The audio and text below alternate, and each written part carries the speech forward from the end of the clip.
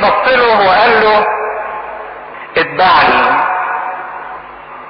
تبعية المسيح وتبعية المسيح صح امر خطير جدا وامر هام جدا، بل عايز اقول ان هو اهم شيء في الوجود، انك تتبع المسيح وتتبعه صح.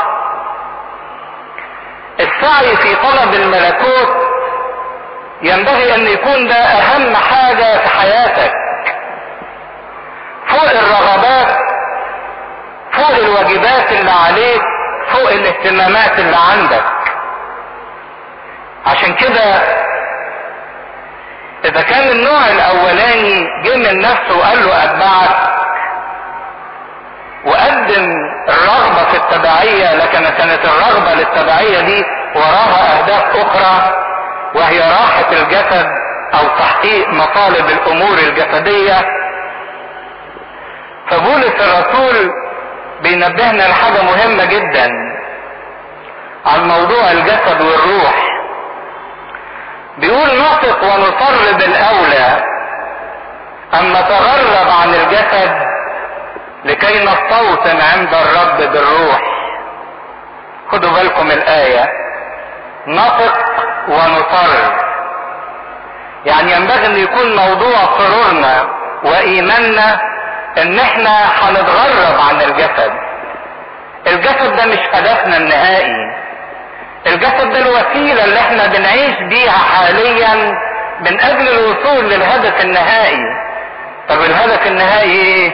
نتغرب عن الجسد لكي نستوطن عند الرب. نستوطن عند الرب يعني نسكن عند ربنا، نقعد عند ربنا، وهو ده معنى الملكوت. ما تخليش الجسد هو الهدف، لكن خليه باستمرار الوسيلة اللي بتقودك نحو الهدف انك تكون عند ربنا. المسيح بص للانسان الثاني وقال له تعالى انت اتبعني. فقال له طب اذن لي الاول اروح ادفن ابي، الواجب اللي عليا.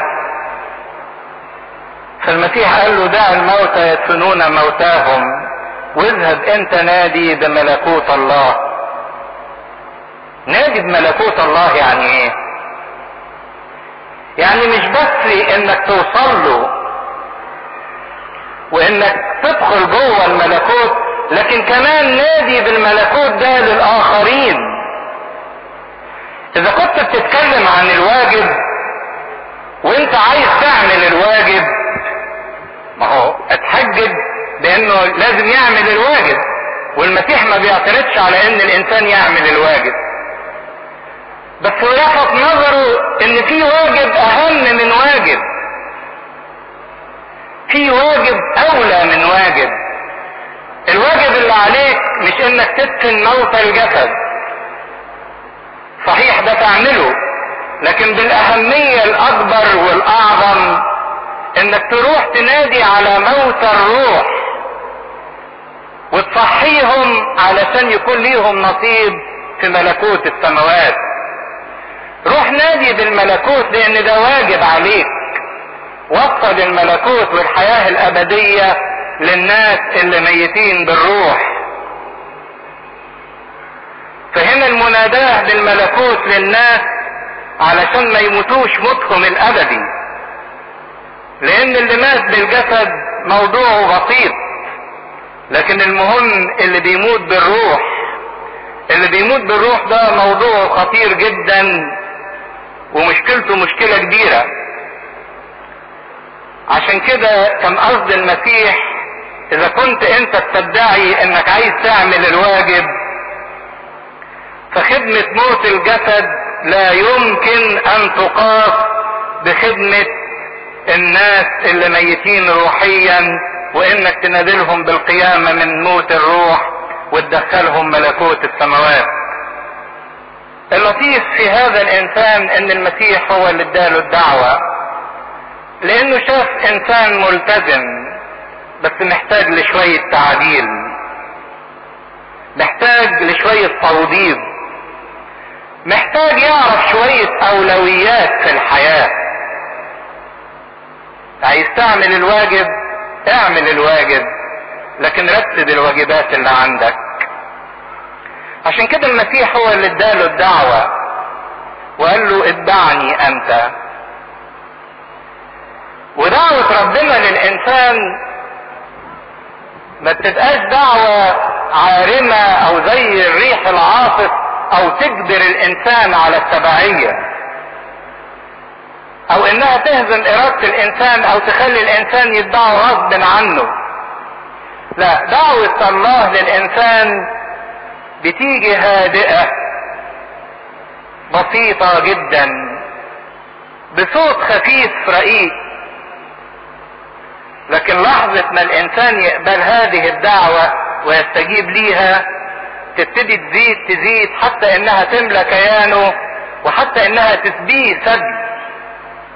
لكن دعوة الله لا تجبر الانسان على التبعية. ان سمع احد صوتي وفتح ادخل اليه واتعشى معه وهو معي. ما بيكسرش الباب علشان يخش. وعلشان ارتب الواجبات قد احتاج لنوع من المعاناة، لنوع من التضحية. اضحي من اجل الاغلى قبل ان اضحي من اجل الغالي. فاذا كانت تبعية المسيح تبدو من الخارج ان فيها معاناة وفيها تضحية بالرغبات وبالواجبات وبالاهتمامات، فهي معاناة لحساب ملكوت السماوات. اذا المعاناة دي ليها قيمة، ليها مكافأة عظيمة. الملكوت ده يستحق ان احنا نتعب من اجله وان احنا نضحي من اجله، لان الملكوت ده هو الراحة العليا، الراحة الابدية، الراحة الحقيقية. فعشان توصل للراحة الحقيقية لابد ان يكون عندك استعداد انك تضحي بالراحة الارضية او بالراحة الوقتية او بالراحة الشكلية اللي الناس بتظن انها ممكن تديها راحة. لكن كقانون للناس اللي ماشيين في الطريق الروحي، راحتنا هي في مزيد من التعب من اجل المسيح. كل ما نتعب اكتر من اجل المسيح كل ما نرتاح. مش راحتنا ان احنا نقعد على سرير حرير. الانسان يكتشف هذه الحقيقة في مسيرته مع الله، ان كل ما يتعب من اجل المسيح ومن اجل طريق الملكوت كل ما يشعر بالراحة اكتر. وكل ما يحاول يريح نفسه هو بنفسه بعيد عن المسيح كل ما يلاقي ان تعبه عمال يزيد اكتر واكتر واكتر. اذا راحتنا في مزيد من التعب من اجل المسيح.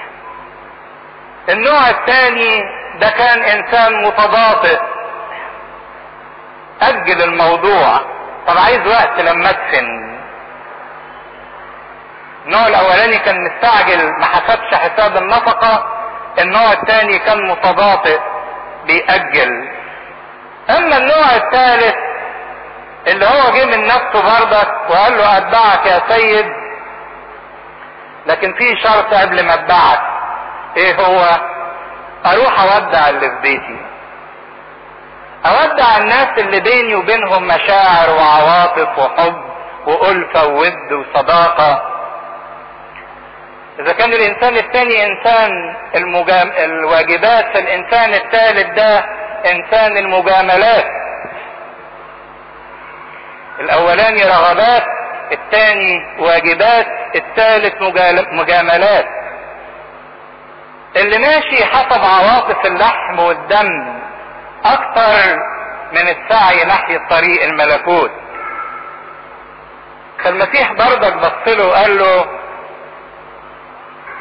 محدش يحط ايده على المحراث ويبص لورا ينفع لملكوت السماوات. المشاعر والعواطف حاجة جميلة جدا والانسان بيفرح بيها، وربنا خلقها في الانسان علشان الانسان يتمتع بيها. ومش ممكن ابدا المسيح يبقى عايز يحرم الانسان من المشاعر ومن العواطف. ده اذا كان ربط الناموس كله في كلمتين، تحب الرب الهك، والتانية ايه؟ تحب قريبك. يعني اذا المسيح بيشجع العواطف والمشاعر. ما تفتكروش ان اللي يعيش مع ربنا هو انسان مجرد من المشاعر ومن العواطف ومن الصداقة ومن الألفة ومن الحب. بالعكس، ده لما ترجعوا تدرسوا رسائل بولس الرسول في الخاتمات بتاعتها، في التحيات اللي بيبعتها في نهاية كل رسالة، ده بولس الرسول ده اللي كان عايش كل حياته للمسيح، اللي قال ليه الحياة هي المسيح. بولس الرسول ده ما كانش مجرد من المشاعر والعواطف. لما تقروا الخاتمات بتاعت الرسائل تلاقوه انسان بيفيض رقة ومشاعر وحب وود ولطف نحو كل الناس، نحو الكبير والصغير، نحو الرجال والنساء، نحو الاقارب والناس اللي ما يعرفهمش. انسان بيفيض رقة مشاعر وحب.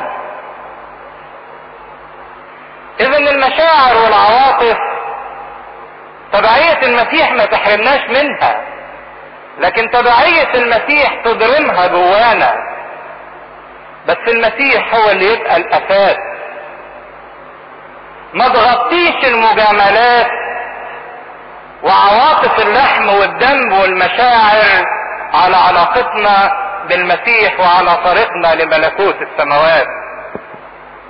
شيء مؤسف جدا ان الحاجة الوحيدة اللي ممكن استغنى عنها في حياتي واعتذر عنها هو الوقت بتاع ملكوت السماوات، الوقت الخاص بالصلاة او الخاص باجتماع او الخاص بقراية في الكتاب المقدس. ده من السهل جدا ان اتنازل عنه من اجل ان انا اعمل ايه؟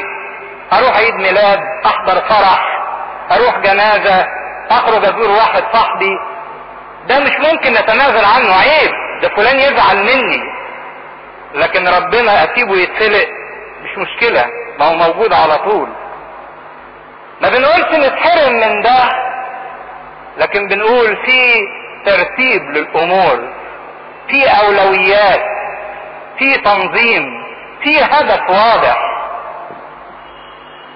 المزمور اللي بنصليه في صلاة النوم، ان نسيتك يا اورشليم، ما هو اورشليم دي رمز للعلاقة بيني وبين الله. اورشليم دي الطريق ناحية الملكوت. ان نسيتك يا اورشليم يحصل ايه؟ تنسى يميني ويلتصق لساني ان لم اذكرك، ان لم اسبق فارتب اورشليم في ابتداء فرحي. صحصحوا معايا الثلاث كلمات دول، اسبق فارتب. ارتب يعني ايه؟ اوضب الامور علشان اورشليم تبقى هي ابتداء فرحي، تبقى هي اساس فرحتي. الطريق للملكوت، العلاقة مع الله هو ابتداء فرحي، اساس كل علاقة بنديها مع الناس. مش بس ابتداء فرحي، ولكن على اعظم كل فرحي. ان اورشليم دي تبقى ابتداء كل فرحة في حياتي، كل مشاعر وعواطف، واعظم من كل فرحة ومن كل عواطف في حياتي. محتاجين ان احنا نسبق فنرتب. ان لم اسبق فارتب اورشليم في ابتداء فرحي. المشاعر والعواطف شيء جميل جدا، وربنا خلق العواطف والمشاعر للانسان عشان يفرح ويتمتع بيها. لكن احرص واصحى لنفسك لئلا المشاعر والعواطف تنزلق بيك الى بعيدا عن المسيح، لانها ليست مبنية على المسيح، وليس المسيح يغطي هذه المشاعر والعواطف. في نقطة معينة لو الانسان تجاوزها فالانسان بيبتدي ينحدر. مشكلة الانسان مع عواطفه ومشاعره انه ما بيعرفش يقف عند صمام الامان، عند النقطة المعينة. فتبتدي الكيرف ينحرف وينعوج وينحدر. عشان تقدر توصل لصمام الامان والعواطف والمشاعر ما تلعبش بيك، صمام الامان الوحيد هو المسيح.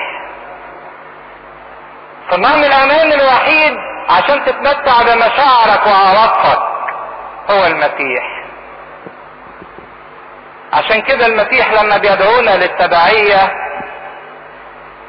المسيح عايز منا التكريس الكامل، تبعية كاملة، مش تبعية جزئية او التزام جزئي معاه.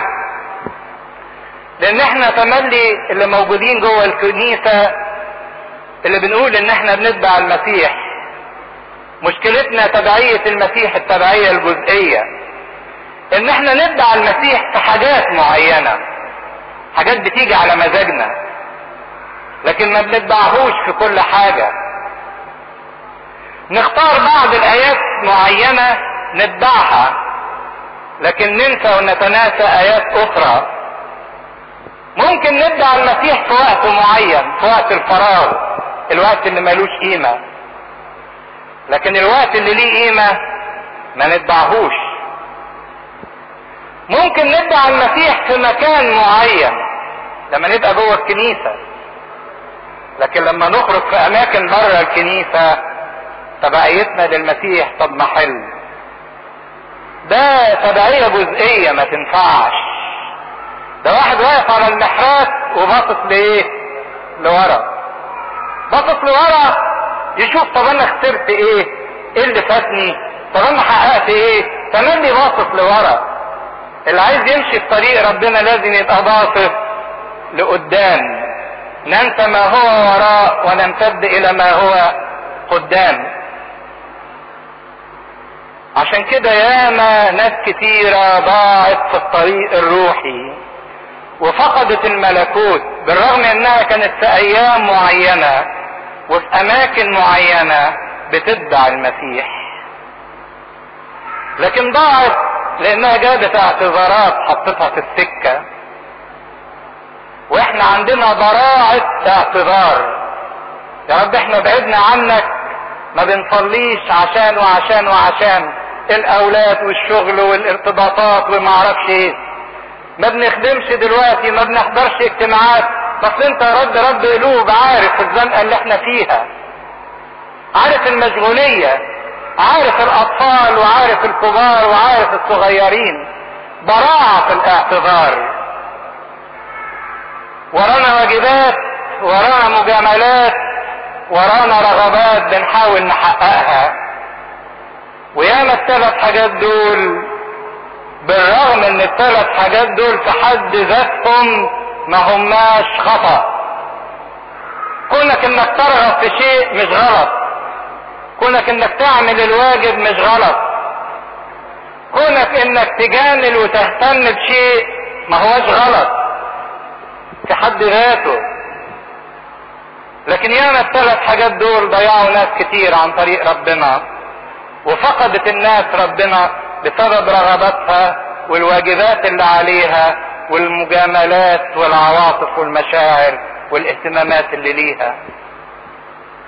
كان الاولاني انسان مستعجل، الثاني متباطئ، الثالث متردد في الطريق، يبص شوية قدام شوية لورا، شوية يتبع وشوية لا يتبع، يدور على اعتذارات لنفسه.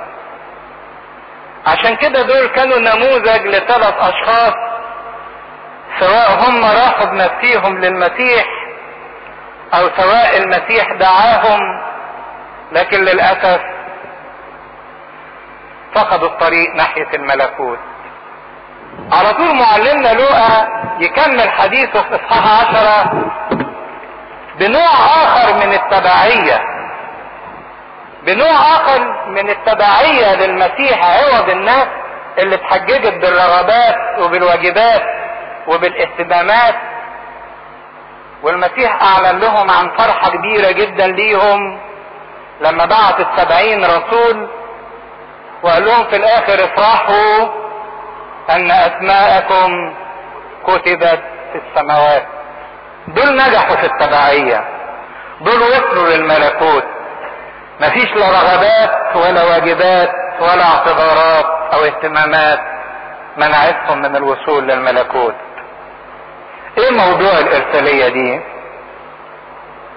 بيقول في صح 10 عدد 1: وبعد ذلك عين الرب 70 اخرين ايضا وارسلهم 2 امام وجهه الى كل مدينة وموضع حيث كان هو مزمع ان يأتي. على فكرة معلمنا لوقا الوحيد من الانجيليين الاربعة اللي ذكر هذه الارسالية، انفرد بكتابة هذه الارسالية. متى ومرقس ذكروا لنا الارسالية الاولى اللي ذكرها بردك لوقا، اللي بعت فيها كان 12 تلميذ.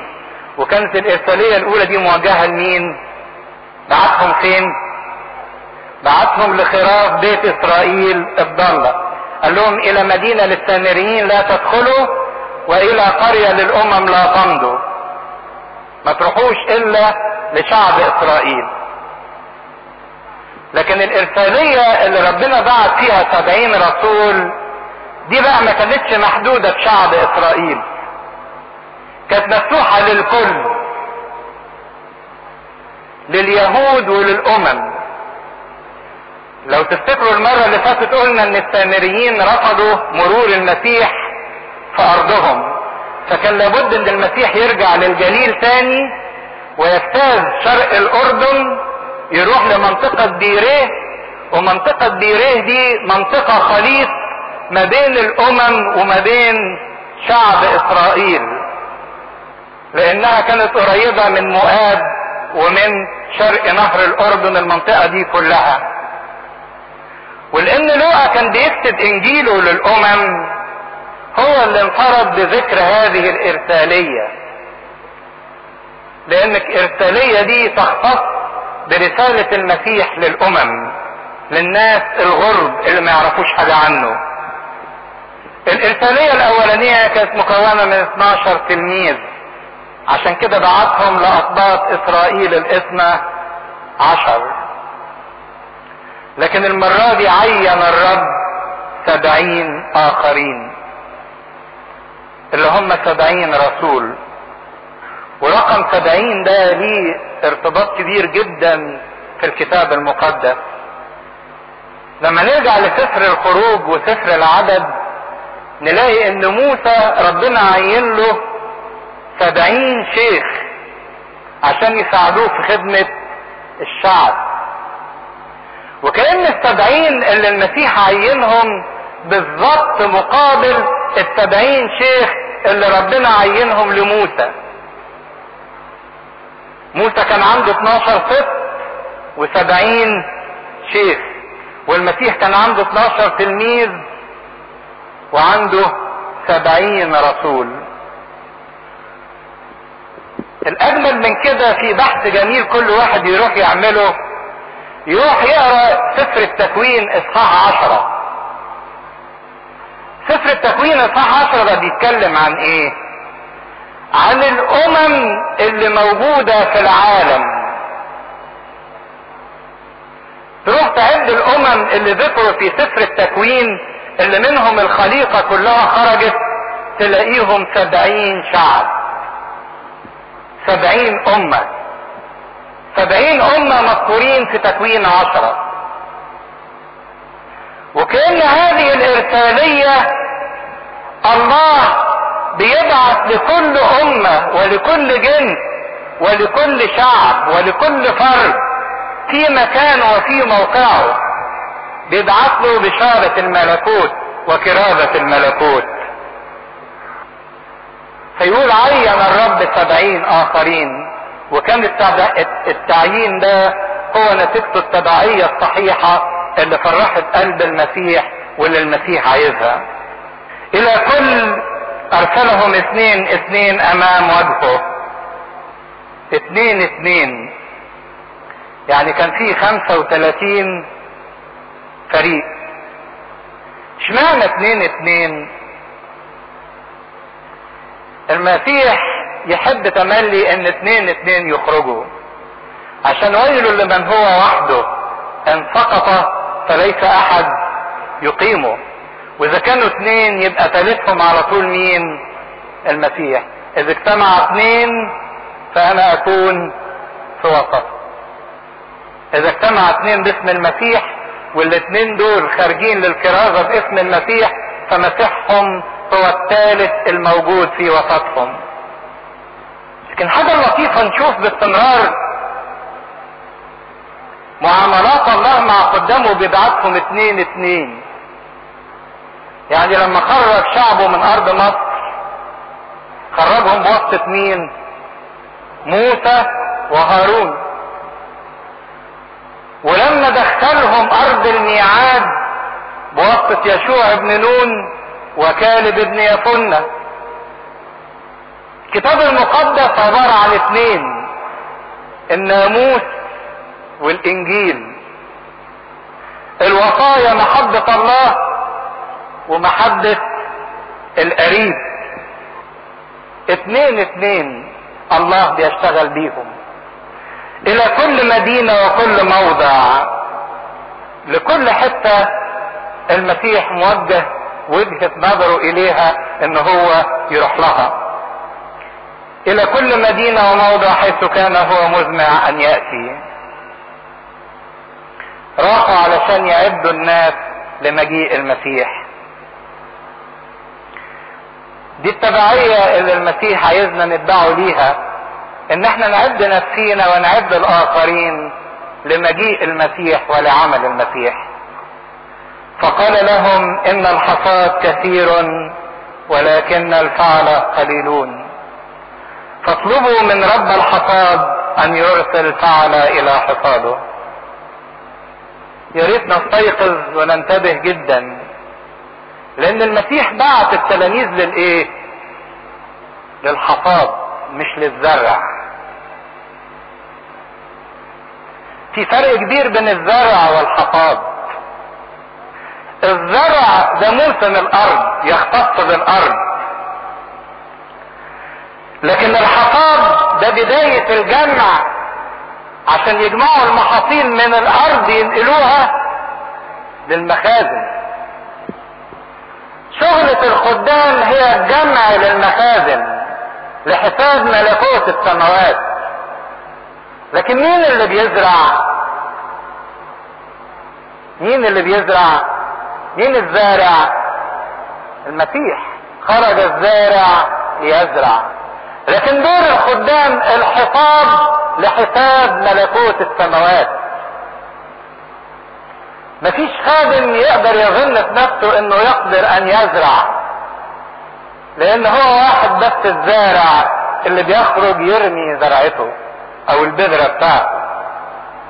فالخدام هم الحصادين لحساب ملكوت السماوات، اللي بيجمعوا الناس اللي البذرة جابت ثمر فيهم عشان يدخلوهم الى المخازن الى ملكوت السماوات. ودي شغلة الخدام وشغلة الكنيسة، انها تجمع لحساب ملكوت السماوات. الخطورة ان اللي ما بتحصدهوش الكنيسة بيحصدوا مين؟ الشيطان. اللي ما بتجمعهوش الكنيسة بيبقى تبع الشيطان تلقائيا. مفيش بين البنين، اما لملكوت السماوات واما للهلاك الابدي. كده الكنيسة تبطئت عن دورها في الجمع لحساب ملكوت السماوات. الناس اللي مش مجموعين دول بقوا لحساب الشيطان. والمسيح بينبه ويقول الحصاد كثير، الحصاد كثير، الشغل كتير. يمكن دلوقتي بنقول ان الناس ما بقتش عندها رغبة انها تعرف ربنا كده. الناس حتى البعاد جدا جدا جدا عن الله عندهم رغبة 1000 مرة اكتر من الناس اللي جوه الكنائس انها تعرف ربنا، بس مش لاقيين حد يقدم لهم ربنا صح. الناس عايزة تعرف ربنا بس مش لاقي حد، مش لاقي فعل في الحصاد. مش لاقي حد يشهد لوجود الله، مش لاقي قدوة، مش لاقي نموذج، مش لاقي حياة معاشة. اللي بيقولوا دلوقتي ان محدش بيدور على ربنا، لا، كل الناس بتدور على ربنا، حتى اللي مغموس في اعماق الخطية بيتمنى بارقة امل تشده من الوحل والطين اللي هو فيه، لكن مفيش حد مهتم، مفيش شهادة حية، مفيش فعل في حصاد الله. الحصاد كثير ولكن الفعل قليلون. مشكلة باستمرار، الفعل قليلين، اللي عايزين يشتغلوا حساب ملكوت السماوات قليلين. ده حتى اللي بيخدموا وشكلهم بيخدموا عايزين يشتغلوا لحساب نفسيهم مش لحساب ملكوت السماوات. الفاعل الحقيقي هو اللي يجمع لحساب ملكوت الله. لكن نلاقي فات من الاوقات ناس بتخدم وبعد شوية اصابها الاحباط وبعدت عن طريق الخدمة وبعدت عن عمل ربنا وبعدت عن طريق الملكوت. الله، ما هو دول كانوا بيخدموا في يوم من الايام، بس كانوا بيشتغلوا لحساب نفسيهم مش لحساب ربنا. كانوا بيجمعوا لنفسيهم، اللي عايز مجد واللي عايز شهرة واللي عايز سلطان واللي عايز حب الناس واللي عايز يحس انه بيعمل حاجة كويسة واللي بيقضي وقت فراغه واللي بيثبت ذاته. وبعدين لما يلاقوا صعوبة في الخدمة وفي العمل او ان الخدمة مش على مزاجهم او ما تشبعش رغباتهم يسيبوها، او لقوا حاجة تانية يقدروا يثبتوا وجودهم فيها، اسرة، بيت، شغل، خلاص سابوا الخدمة ودوروا على اثبات الوجود في الاسرة وفي البيت وفي الشغل وفي العلاقات وفي اي مجتمع اخر. عشان كده المسيح بيكشف ان الحصاد كثير ولكن الفعل قليلون. طب والعمل يا رب؟ اطلبوا من رب الحصاد ان يرسل فعل الى حصاده. محدش يقدر يضع حصادين حقيقيين الا ربنا نفسه. عشان كده صلوا باستمرار. الحاصد مش حسب استحسان الناس ان ده عنده شوية نشاط وعنده شوية مواهب وغيرة هو ده اللي نختاره، لا. الحاصد هو المعين من الله اللي بيبعثه ربنا، مش اللي بيعرف يقول كلمتين. وعشان ربنا باستمرار يرسل فعل الى حصاده لابد ان احنا كاعضاء في حقل الملكوت ان احنا نصلي باستمرار. ما تقولش دي مش شغلتي، بتوع الكنيسة هم اللي يصلوا. ما بتوع الكنيسة مين غيرك انت وانا وانتي؟ اطلبوا من رب الحصاد ان يرسل فعل الى حصاده. الحصاد كثير. العجيبة ان العالم دلوقتي بيشتكي من البطالة، مفيش شغل. الشباب بيتخرج بالالافات مش لاقي شغل. لكن العجيب ان ربنا عنده شغل لكل واحد عايز يشتغل. مفيش بطالة، بالعكس ده مجال كبير مفتوح. وبدل الناس ما بتقعد تتصارع على خدمات، المجال مفتوح كبير. اطلبوا من رب الحصاد ان يرسل فعل الى حصاده. اذهبوا ها انا ارسلكم مثل حملان بين ذئاب. اذهبوا، روحوا. دعوة. مين اللي قلبه يتحرك وياخد الكلمة دي من المسيح؟ المسيح بيقول اذهب. في مرة قال قدام اشعياء من يذهب ومن ارسل لاجلنا؟ ابعت مين؟ فاشعياء وقف وقال له ها انا ذا ارسلني، ها انا ذا ارسلني. مين اللي قلبه يتحرك ويقول له انا يا رب ابعتني علشان اجمع لحساب ملكوتك؟ بدل ما انا عمال اجمع لحساب نفسي وحتى دي مش عارف اعملها. ها انا ارسلكم، مش حد تاني هيبعتكم، شخص المسيح نفسه هو اللي هيبعتك. كل واحد قلبه بيتحرك ناحية انه يشتغل لحساب الملكوت ولحساب الله. انت مبعوث من ربنا مش مبعوث من انسان. ها انا ارسلكم مثل حملان بين ذئاب. يعني انت عارف كويس يا رب، واضح قدامك ان احنا هنبقى مجرد حملان في وسط ديابة. الحمل ده ما يعرفش حتى يدافع عن نفسه، والديب ده طبيعته مفترسة. يقول انا عارف، وانا بعتكم مخصوص كحملان في وسط ذئاب، عشان لما الديابة تفترسكم تاخد طبيعتكم، تصير الذئاب حملان. ده اللي حصل على مر التاريخ. شوفوا استفانوس كحمل واقف قدام اللي بيرجموه، وبولس كديب بيفترس وبيحرس ثياب الذين كانوا يرجمون استفانوس. بولس كان استفانوس، كانت النتيجة ايه؟ ان بولس بقى استفانوس اخر، تحول الذئب الى حمل. ليرى تاريخ الكنيسة اريانا والي انسمة في صعيد مصر اكثر الولاة اللي اذاقوا المسيحيين من الالم والمرارة والعذاب، واكبر عدد استشهد كان على ايدين اريانوس الوالي والي انسمة.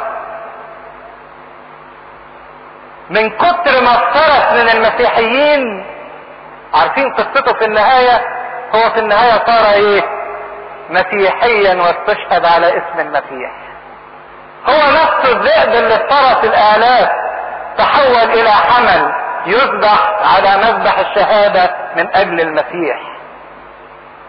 احنا حملان قد نبدو في مظهر الضعف، لكن فينا ما هو اعظم من القوة، وقوتنا هي ان احنا نحول الديابة الى حملان. دي الارسالية المسيح اللي بعثها لحساب ملكوت السماوات. لما شاية بيتكلم عن صفات ملكوت المسيح يقول يرعى الذئب والحمل معا. يرعى الذئب والحمل معا، في ألفة وفي محبة، في تغيير للطبيعة، في وحدانية، في سلام. لوقا 10 عدد 4. لا تحملوا كيسا يعني شنطة، ولا مزودا زاد اكل زيادة في الطريق تتزودوا به، ولا احذية، ولا تسلموا على احد في الطريق. الانسان اللي خارج يتبع المسيح ويكرز باسم المسيح، المسيح رفع عنه هم الدنيا. هم الدنيا اللي غرق فيه ناس كتيرة، لكن خادم المسيح ما يغرقش في هموم الدنيا. هنشيل ايه ونتزود بايه ونلبس ايه وناكل ايه ونشرب ايه ونصرف منين.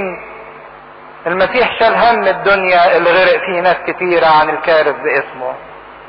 لا تسلموا على احد في الطريق. معقولة يا رب ما نديش السلام لحد؟ لا، هو مش معناه ان المسيح يقصد انك ما تسلمش على حد، لكن معناه ما تنشغلش في الطريق بالمجاملات والتحيات والرغي والكلام الفاضي.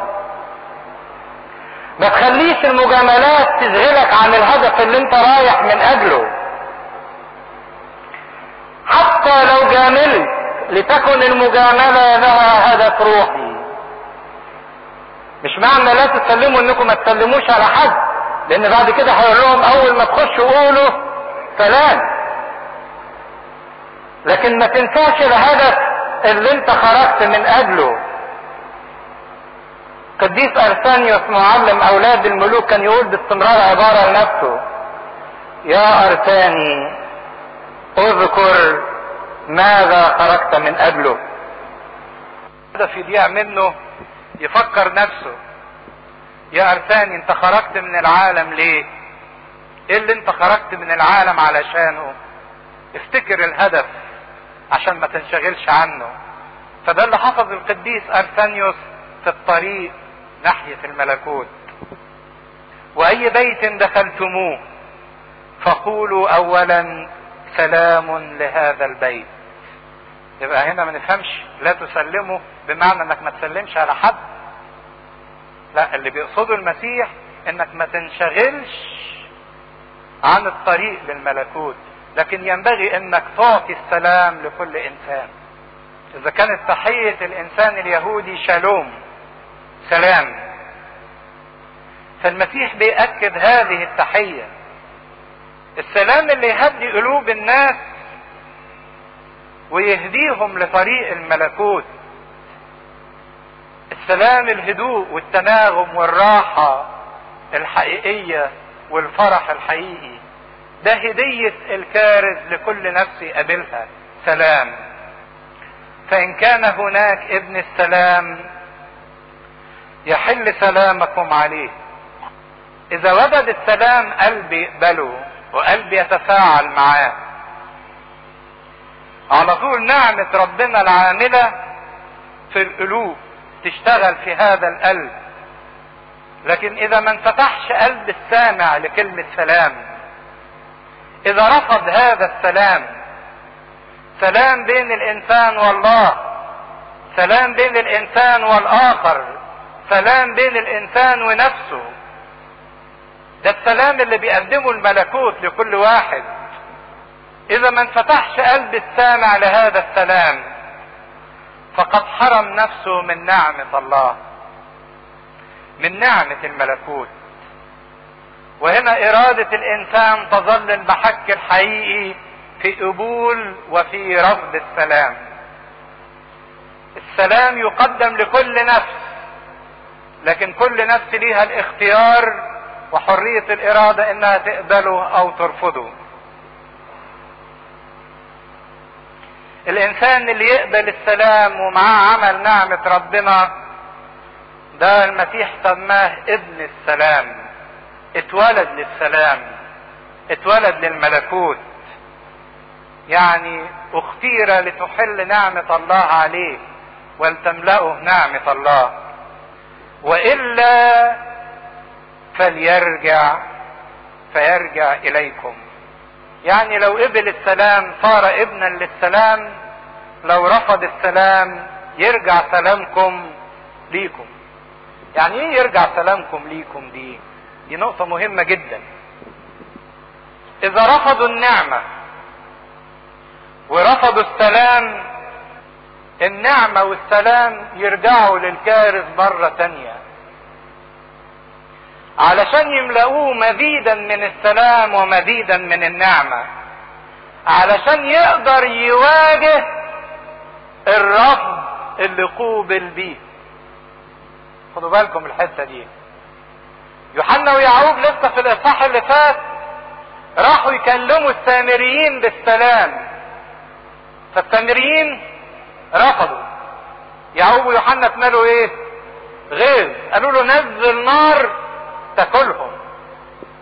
يا اخي بتكف، ابتوا سلامكم، فقدتوا السلام بتاعكم نتيجة رفض اللي قدامكم للسلام، يبقى انتوا كمان خسرانين زيه.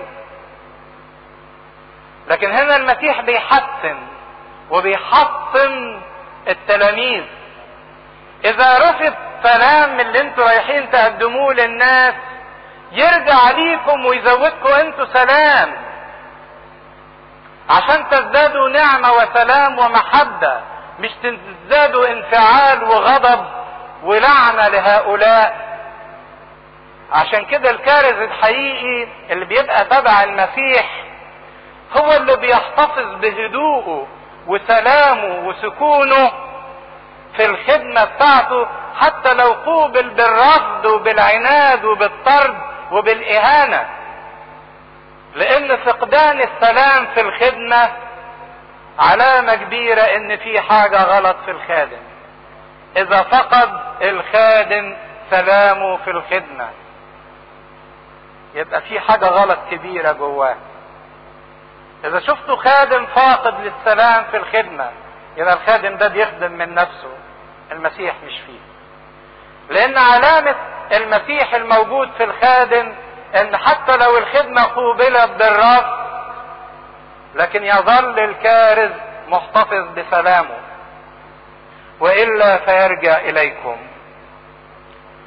أقيموا في ذلك البيت آكلين وشاربين مما عندهم، لأن الفاعل مستحق أجرته. وهنا إذا كنتوا هتقدموا الروحيات وهتقدموا الأبديات للناس فقليل إنكم تاخدوا منهم الاحتياجات الجسدية. وهنا اعتراف المخدومين بخدمة الكارز برد جزء من احتياجاته الجسدية كتعبير عن المحبة. الفاعل مستحق أجرته. لا تنتقلوا من بيت إلى بيت. والمسيح هنا عايز يركزهم في خدمتهم، انهم ما تنشغلوش بانكم تروحوا من حتة لحتة. اصل ممكن الكارز او الخادم يخش بيت يلاقي الضيافة فيه يعني مش قوي، يقول لك طب نشوف بيت تاني حد يريحنا اكتر، يأكلنا اكتر، يهتم بينا اكتر، يرحب بينا اكتر. فحذرهم من الانتقال من بيت لبيت لئلا تكون الحاجة الجسدية هي الدافع للخدمة او السعي وراء الخدمة. ما ارتحناش ما انبسطناش نشوف لنا مكان تاني. لكن المسيح كان عايزهم يركزوا في مكان واحد عشان ما يضيعوش الوقت والجهد من انتقال من بيت الى بيت. وهنا المسيح بيصر للتلاميذ ان الهدف يكون واضح جدا جدا من الارسالية ومن العمل اللي بيعملوه. ما هياش فسحة، ما هياش ضيافة، ما هياش انتقال من قرية لقرية نتفرج على البلاد، لكن في هدف معين لازم نوصله. اي مدينة دخلتموها وقبلوكم فكلوا مما يقدم لكم. كلوا مما يقدم، ما تقعدوش تفحصوا جايبين ايه ناكل ونشرب. ما تقعدش تدور ايه اللي بحبه وايه اللي ما بحبهوش، ايه اللي على مزاجي وايه اللي مش على مزاجي. انت مش جاي تاكل وتشرب، انت هدفك توصل شيء معين. وفي لمحة سرية عجيبة جدا ينفرد بيها القديس لوقا في كلمة كلوا مما يقدم لكم. زي ما قلت لكم ان الارسالية دي المسيح بعتها لمين؟ للامم. الامم ما يعرفوش الاكل الطاهر والاكل النجس. التلاميذ كانوا ممكن بقى كل ما يحط لهم اكله، طب ده ايه بقى، خنزير ولا مش خنزير، ده طاهر ولا نجس. قال لهم كلوا مما يقدم لكم. ما تقعدوش تدوروا في شكليات، لكن ركزوا على الهدف. اول حاجة اشفوا المرضى الذين فيها. الشفاء ده علامة الملكوت، شفاء للجسد وللنفس والروح. في الطريق للملكوت لابد الانسان ان ينال من هذا الشفاء.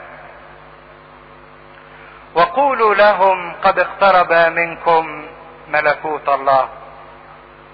قد اقترب منكم ملكوت الله، ده الهدف من الكرازة وده الهدف من الارسالية. وانكم روحوا لكل مدينة ولكل قرية ولكل موضع وصل لهم هذا الخبر او هذه العبارة: اقترب منكم ملكوت الله. اقترب منكم ملكوت الله، الترجمة الانجليزي بتاعتها حلوة جدا. كلمة قريب يعني مش قريب في المسافة، لكن الاكسبريشن اللي اتحط بالانجليزي at hand يعني في متناول اليد، يعني تقدر تمد ايدك وتمسكه. ان ملكوت السماوات ده قريب جدا منك وفي متناول يدك، ما عليك الا انك تمد ايدك وتقتنيه. قريب جدا منك، ويحرضك على الامساك به. دي العبارة اللي قالها بولس الرسول لتلميذه تيموثاوس: امسك بالحياة الابدية التي اليها دعيت. امسك بالحياة الابدية التي اليها دعيت. هدف الكرازة هو الملكوت، والملكوت قريب لدرجة انه حاضر الان فعلا وفي متناول يدك. وعشان تعرف ملكوت الله يعني ايه، ملكوت الله هو قوة المسيح للخلاص. ملكوت الله قوة المسيح للخلاص من الخطية، قوة المسيح للخلاص من المخاوف اللي بتخوفك، قوة المسيح للخلاص من الدينونة. ده الملكوت اللي بقى في متناول يدك. ومش بس قوة المسيح للخلاص، لكن كمان ده الحياة الأبدية، انك تقتني الحياة الأبدية وتمسكها بإيدك وتتأكد منها وتعيشها. الحياة الأبدية اللي ملقاها فرح، سلام، راحة، محبة، ده حاضر الآن وفي متناول يدك. ما هيش حاجة هتيجي قدام، لكنها حاضرة الآن، وتستطيع انك تعيشها دلوقتي في حضور المسيح في حياتك ومن خلال حضور المسيح في حياتك. ده ملكوت السماوات اللي اقترب. المسافة اللي بينك وبين المسيح قربت جدا جدا، لدرجة ان المسيح بقى فيك وانت بقيت ايه؟ فيه. المسيح بقى فيك وانت بقيت فيه.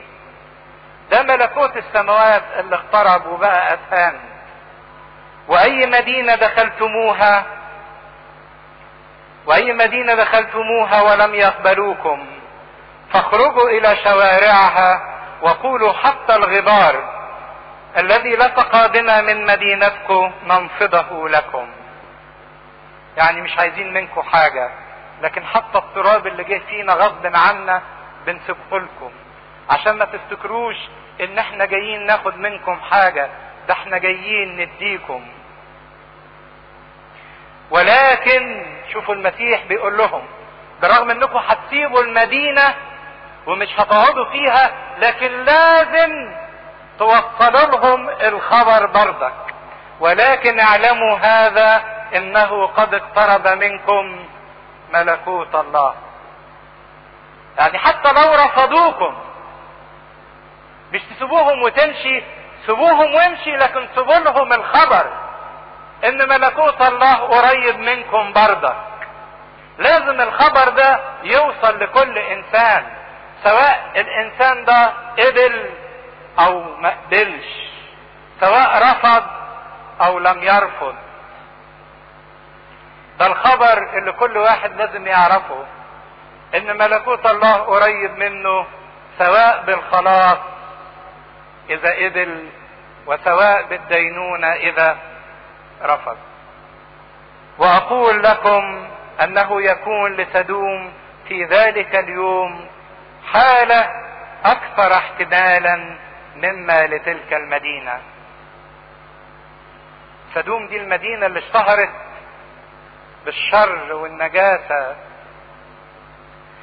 قال ان سدوم في يوم الدينونة وفي ملكوت الله هيبقى لها راحة اكثر احتمالا، يعني راحة محتملة اكثر من الناس اللي وصلوا لهم الخبر وما قبلوش. وهنا نقف عند سؤال مهم جدا: هل الجحيم او هل النار درجات ايضا؟ يعني في ناس بتتعذب اشد من الاخرين. يعني ايه اكثر احتمالا؟ اكثر احتمالا يعني محتملة نوعا ما اكثر من غيرها. هل زي ما في المجد في درجات، ايضا في العذاب والالم في درجات؟ ده اللي نجاوب عليه المرة الجاية. لوقا 10 عدد 10: وأية مدينة دخلتموها ولم يقبلوكم فاخرجوا إلى شوارعها وقولوا حتى الغبار الذي لصق بنا من مدينتكم ننفضه لكم. ولكن اعلموا هذا انه قد اقترب منكم ملكوت الله. واقول لكم انه يكون لسدوم في ذلك اليوم حالة اكثر احتمالا مما لتلك المدينة. ويل لك يا كورادين، ويل لك يا بيت صيدا، لانه لو صنعت في سور وصيدا القوات المصنوعة فيكما لتابتا قديما جالستين في المسوح والرماد.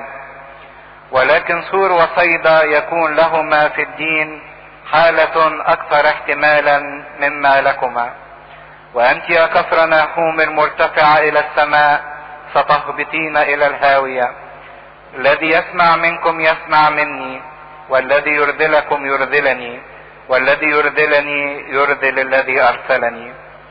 فرجع السبعون بفرح قائلين يا رب حتى الشياطين تخضع لنا باسمك. فقال لهم رأيت الشيطان ساقطا مثل البرق من السماء. ها انا اعطيكم سلطانا ان تدوسوا الحياة والعقارب وكل قوة العدو ولا يضركم شيء. ولكن لا تفرحوا بهذا ان الارواح تخضع لكم، بل افرحوا بالحري ان اسماءكم كتبت في السماوات. وفي تلك الساعة تهلل يسوع بالروح وقال احمدك ايها الاب رب السماء والارض، لانك اخفيت هذه عن الحكماء والفهماء واعلنتها للاطفال. نعم ايها الاب، لان هكذا صارت المسرة امامك. والتفت الى تلاميذه وقال كل شيء قد دفع الي من ابي، وليس احد يعرف من هو الابن الا الاب، ولا من هو الاب الا الابن، ومن اراد الابن ان يعلن له.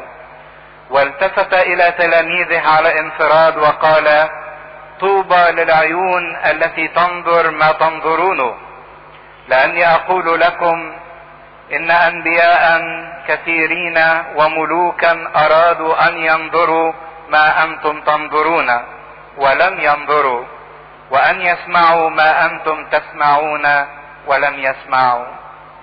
واذ ناموسي قام يجربه قائلا يا معلم ماذا اعمل لارث الحياة الابدية؟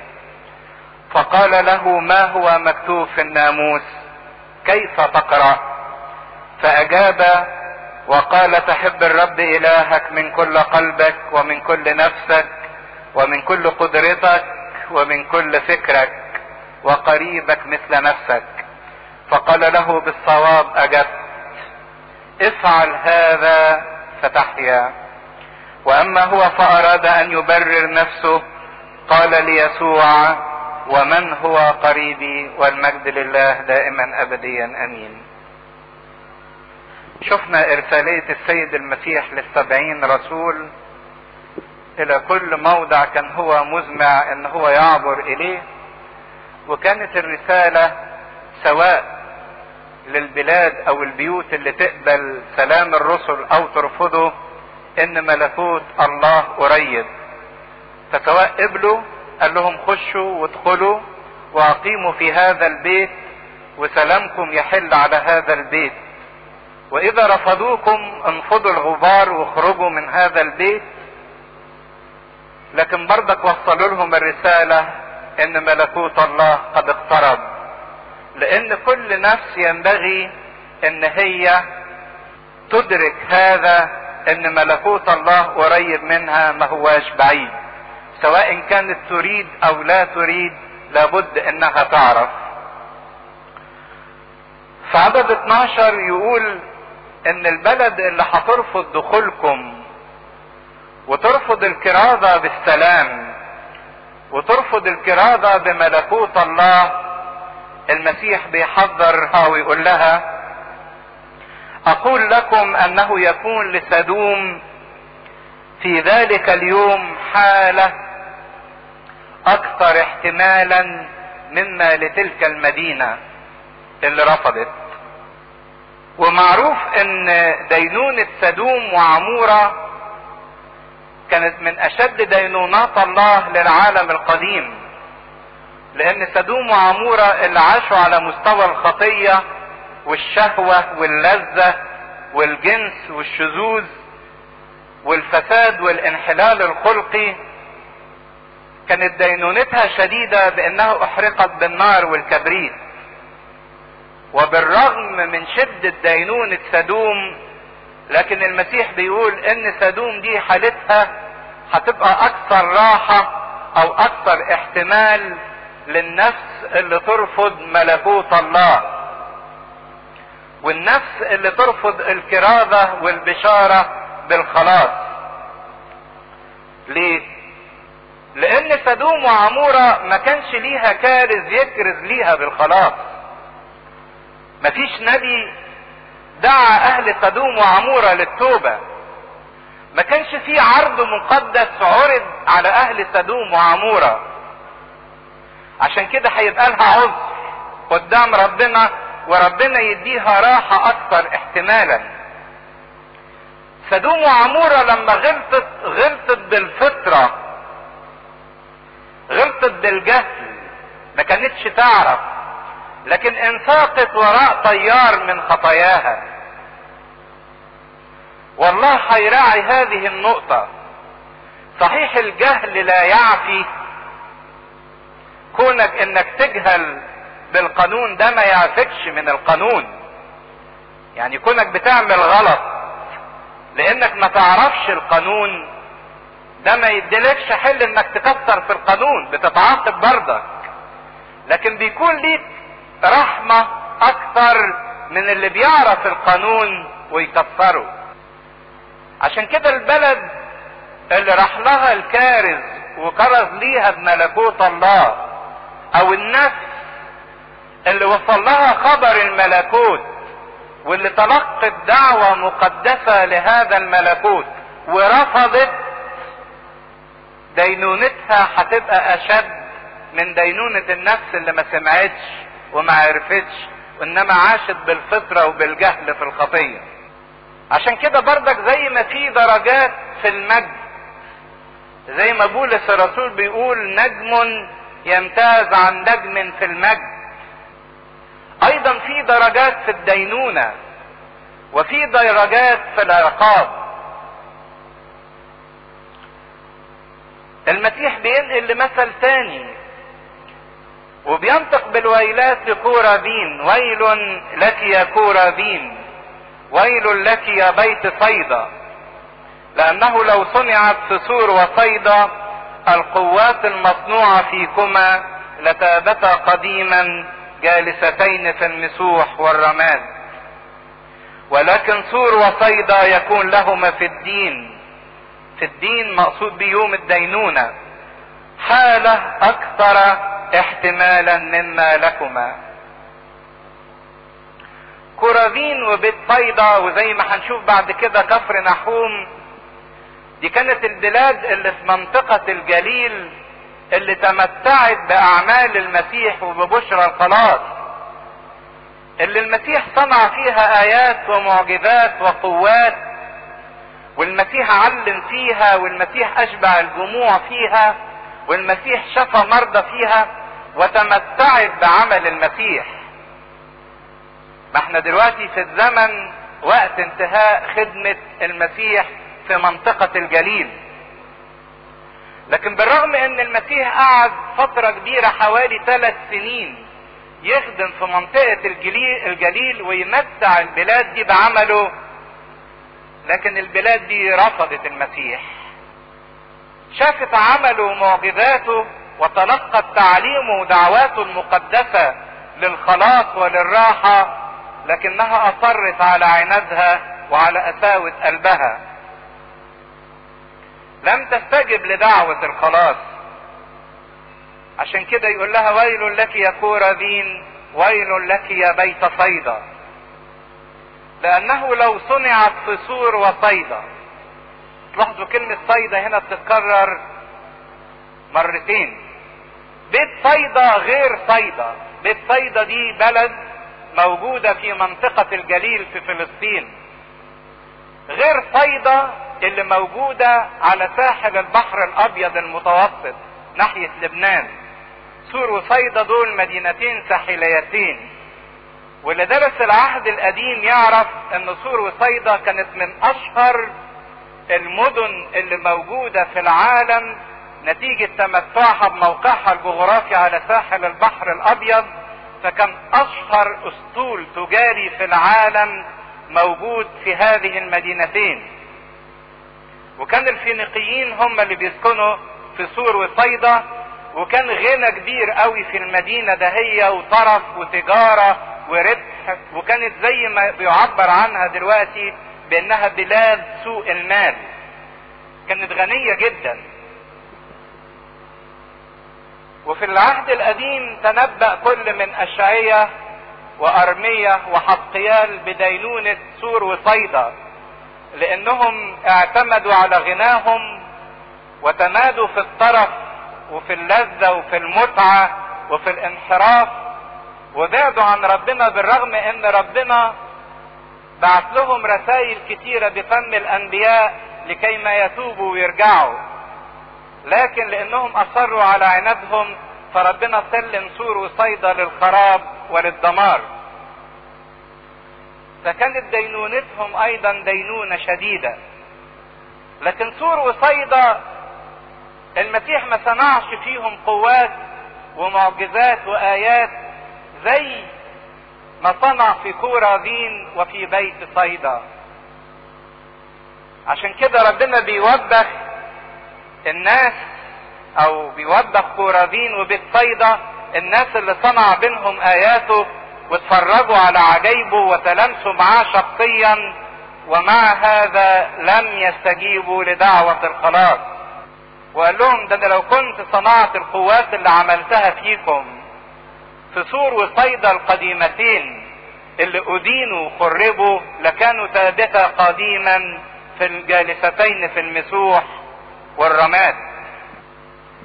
فكانت كورازين وبيت صيدا دول رمز لينا احنا اللي بنبقى موجودين جوه الكنيسة متمتعين باسرار المسيح ونتلامس مع اعمال المسيح ودعوة المسيح، ومع هذا تظل النفس مغلقة لا تستجيب لعمل الله ولا تستجيب لدعوة الخلاص. اكيد ان النفس دي تبقى دينونتها اعظم من النفس اللي ما كانتش تعرف حاجة عن المسيح او لم ترى اعمال المسيح. جالستين في المسوح والرماد. مفروض النفس اللي تختبر عمل ربنا او تشوف قدرة المسيح على الخلاص انها تستجيب بالتوبة. ما هي الجلوس في المسوح والرماد ده رمز للتوبة او عمل التوبة. المسح ده اللي هو جلد الماعز الاسود، وكانت الناس بتلبسه كنوع من التذلل لما يكون عندها رغبة في التوبة. وكانت في العهد القديم ذبيحة الخطية اللي بتقدم تكفير عن الخطية بتقدم من الماعز. فكون الانسان يلبس جلد الذبيحة يعني ان الانسان بيعترف بخطيته وبيستتر او بيستخبى بالايه؟ بالذبيحة دهية. وده معنى التوبة. معنى التوبة انك بترجع تستخبى في ذبيحة المسيح، تقول لربنا انا خاطي لكن بستخبى فيك يا رب ببرك، فانت اللي ذبحت من اجل خطاياي. ده معنى التوبة. والرماد ده هو بقايا الحريق، عبارة عن تراب اسود ناعم، بعد ما يحرقوا الذبيحة يتبقى من حريق الذبيحة الرماد. فالانسان يجلس في الرماد يعني يحط نفسه مكان الايه؟ الذبيحة اللي اتحرقت.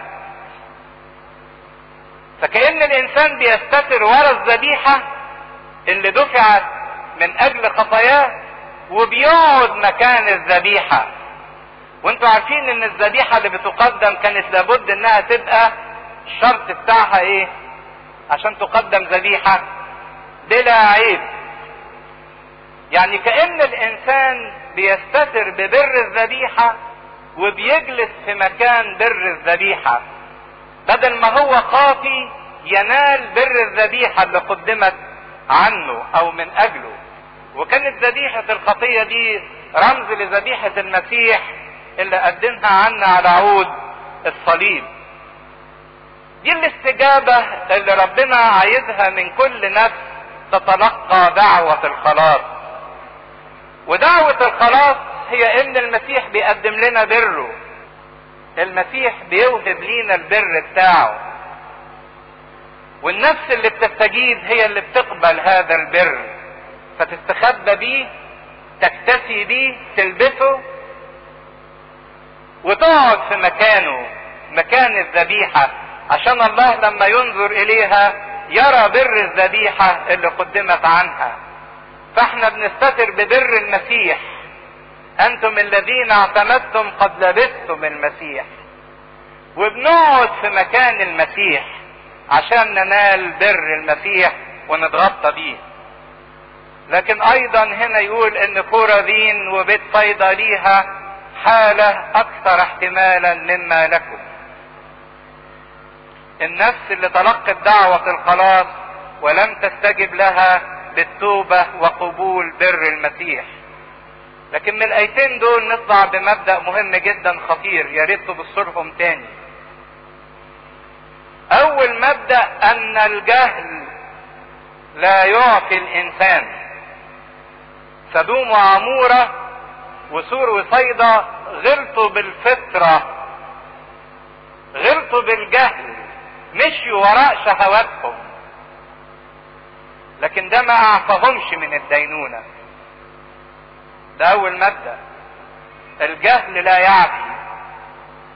المبدأ الثاني والاخطر انه الانسان كلما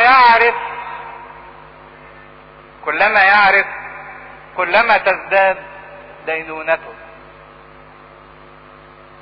الانسان كلما يعرف كلما تزداد الدينونة بتاعته.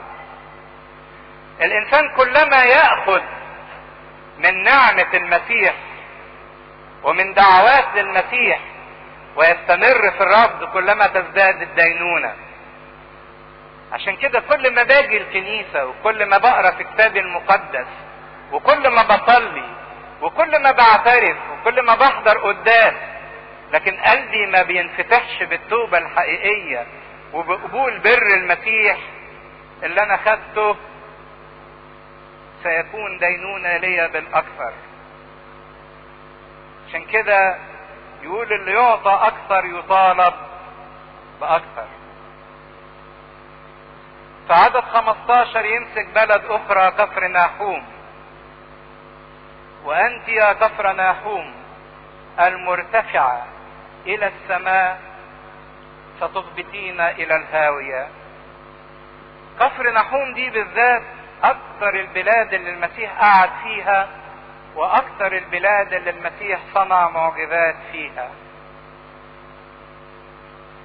لكن المسيح سماها كفر ناحوم المرتفعة. المرتفعة يعني المتعالية المتكبرة. والكبرياء باستمرار هي سبب رفض الانسان لله. معنى ان انسان بيرفض ربنا ان الانسان ده بيستقل عن الله، وبيستقل عن الله نتيجة احساسه بذاته، عايز يبقى عايش مستقل. من اعجب الاراء اللي سمعتها من احد الشبان، كنا بنتكلم عن ضرورة الالتصاق بربنا في كل حاجة، في كل عمل وفي كل خطوة في خطوات الحياة. قال لي لا، هو ربنا يعني خلقني عشان افضل لازق فيه؟ اذا كان الاب وبتقول ان الله ابونا، بيجي الفترة من الفترات وابنه بيستقل عنه، بيشوف حياته بمزاجه، بيخرج ويسيب البيت وبيكون بيت تاني وبيعيش بعيد عن ابوه. ليه ربنا عايز يربطني باستمرار فيه؟ انا عايز اعيش حياتي. هو ابويا اوكي، هو اوجدني كويس، لكن مش هفضل لازق فيه على طول. وهنا خطورة الاحساس بالاستقلالية عن الله. الابن الضال قال نفس الكلام، زهق من بيت ابوه. وانت يعني عشان ابويا لازم افضل لازق لك على طول؟ اديني نصيبي وخليني امشي ابعد بايدي عنك. ومجرد ما خد عطية ابوه خرج الى ثورة بعيدة. احساس الاستقلالية، ان انا عايز ابقى مستقل عن الله، اعمل اللي انا عايزه. صحيح في ابوته ومحبته يديني، لكن اخد اللي بيدهوني واتمتع بيه زي ما انا عايز، مش هيفضل لازقني في كل حتة. هنا خطورة الكبرياء. الكبرياء تقود الانسان للاحساس بالاستقلالية عن الله. انا ممكن استقل عن ابويا الجسدي، لكن ابويا الروحي اللي اوجدني، اللي هو مصدر حياتي، ما اقدرش استقل عنه. لان الاستقلال عن مصدر حياتي على طول يساوي موتي. الاستقلال عن مصدر حياتي والانفصال عن مصدر حياتي يساوي موتي. فكفر نحوم اللي ارتفعت وتكبرت ورفضت عمل المسيح وكرازة المسيح، لدرجة ان في النهاية طردوا المسيح من مجمعهم، برغم ان المسيح قدم لهم حب وعناية ورعاية فائقة للغاية. قال لها انت مرتفعة وعايزة تطلعي، ستهبطين الى الهاوية. والهاوية معناها الهديث بالعبرية او شؤول، يعني الحفرة العميقة. هي ارادت ترتفع فوق خالص لكن نزلت لتحت خالص. الشيطان حب نفسه انه يرفع كرسيه فوق كرسي الله، يستقل عن الله، فانحدر الى الهاوية. ادم وحواء حبوا يبقوا مثل ربنا مستقلين عنه، لكن نزلوا للارض. كل نفس ترتفع تنفصل عن مصدر وجودها ستهبط الى الهاوية، الى الحفرة العميقة حيث لا مقر. وانت يا كفر نحوم المرتفع الى السماء ستهبطين الى الهاوية. وفعلا في الحرب السبعينية سنة 70 ميلادية كان من اشد البلاد اللي دمرت من شعب الله، مش بس اورشليم لكن كفر نحوم خربت. ولحد دلوقتي كفر نحوم اللي يروح منطقة فلسطين يلاقيها عبارة عن خرابات موجودة، مجرد آثار لمجمع كان بيقولوا ان هو تبقى من ايام السيد المسيح، والمجمع ده اللي دخل فيه السيد المسيح، لكن مفيش مدينة، عبارة عن شوية آثار وأطلال خراب. المسيح قدم لها الخلاص لكنها رفضت ولم تستجيب. كفر نحوم اللي كانت مركز خدمة المسيح انقلبت على المسيح ورفضته، فخربت وهجرت. عشان كده يا للأسف الشديد والحسرة الشديدة على كل واحد أتاه خلاص ربنا وجات له دعوة الخلاص، لكن هو أعرض عنه ورفضه أو انشغل عنه بأي شيء آخر، لأن مصيره سيكون إلى الحفرة التي ليست لها مقر. الذي يسمع منكم يسمع مني، والذي يرذلكم يرذلني، والذي يرذلني يرذل الذي أرسلني. وهنا المسيح بيدي مجد كبير جدا للكارثين باسمه ولخدامه، ان كل عمل يعمل لهم كأنه يعمل للمسيح شخصيا. يعني اللي هيسمع من خادم المسيح كأنه بيسمع للمسيح شخصيا، واللي هيرفض الكارث بتاع المسيح كأنه بيرفض المسيح شخصيا. ده قيمة الكرازة ومجد الكرازة ومجد الخدمة، ان الله اعطى الرسل هذه الكرامة، ان كل ما يعمل ليهم كأنه يعمل للمسيح بالذات. في عدد 17 فرجعوا 70 بفرح قائلين يا رب حتى الشياطين تخضع لنا باسمك. فقال لهم رأيت الشيطان ساقطا مثل البرق من السماء، أعطيكم سلطانا. لكن ما تفرحوش بأن الشياطين بتخضع لكم، بل بالحري افرحوا بأن أسماءكم مكتوبة في السماء.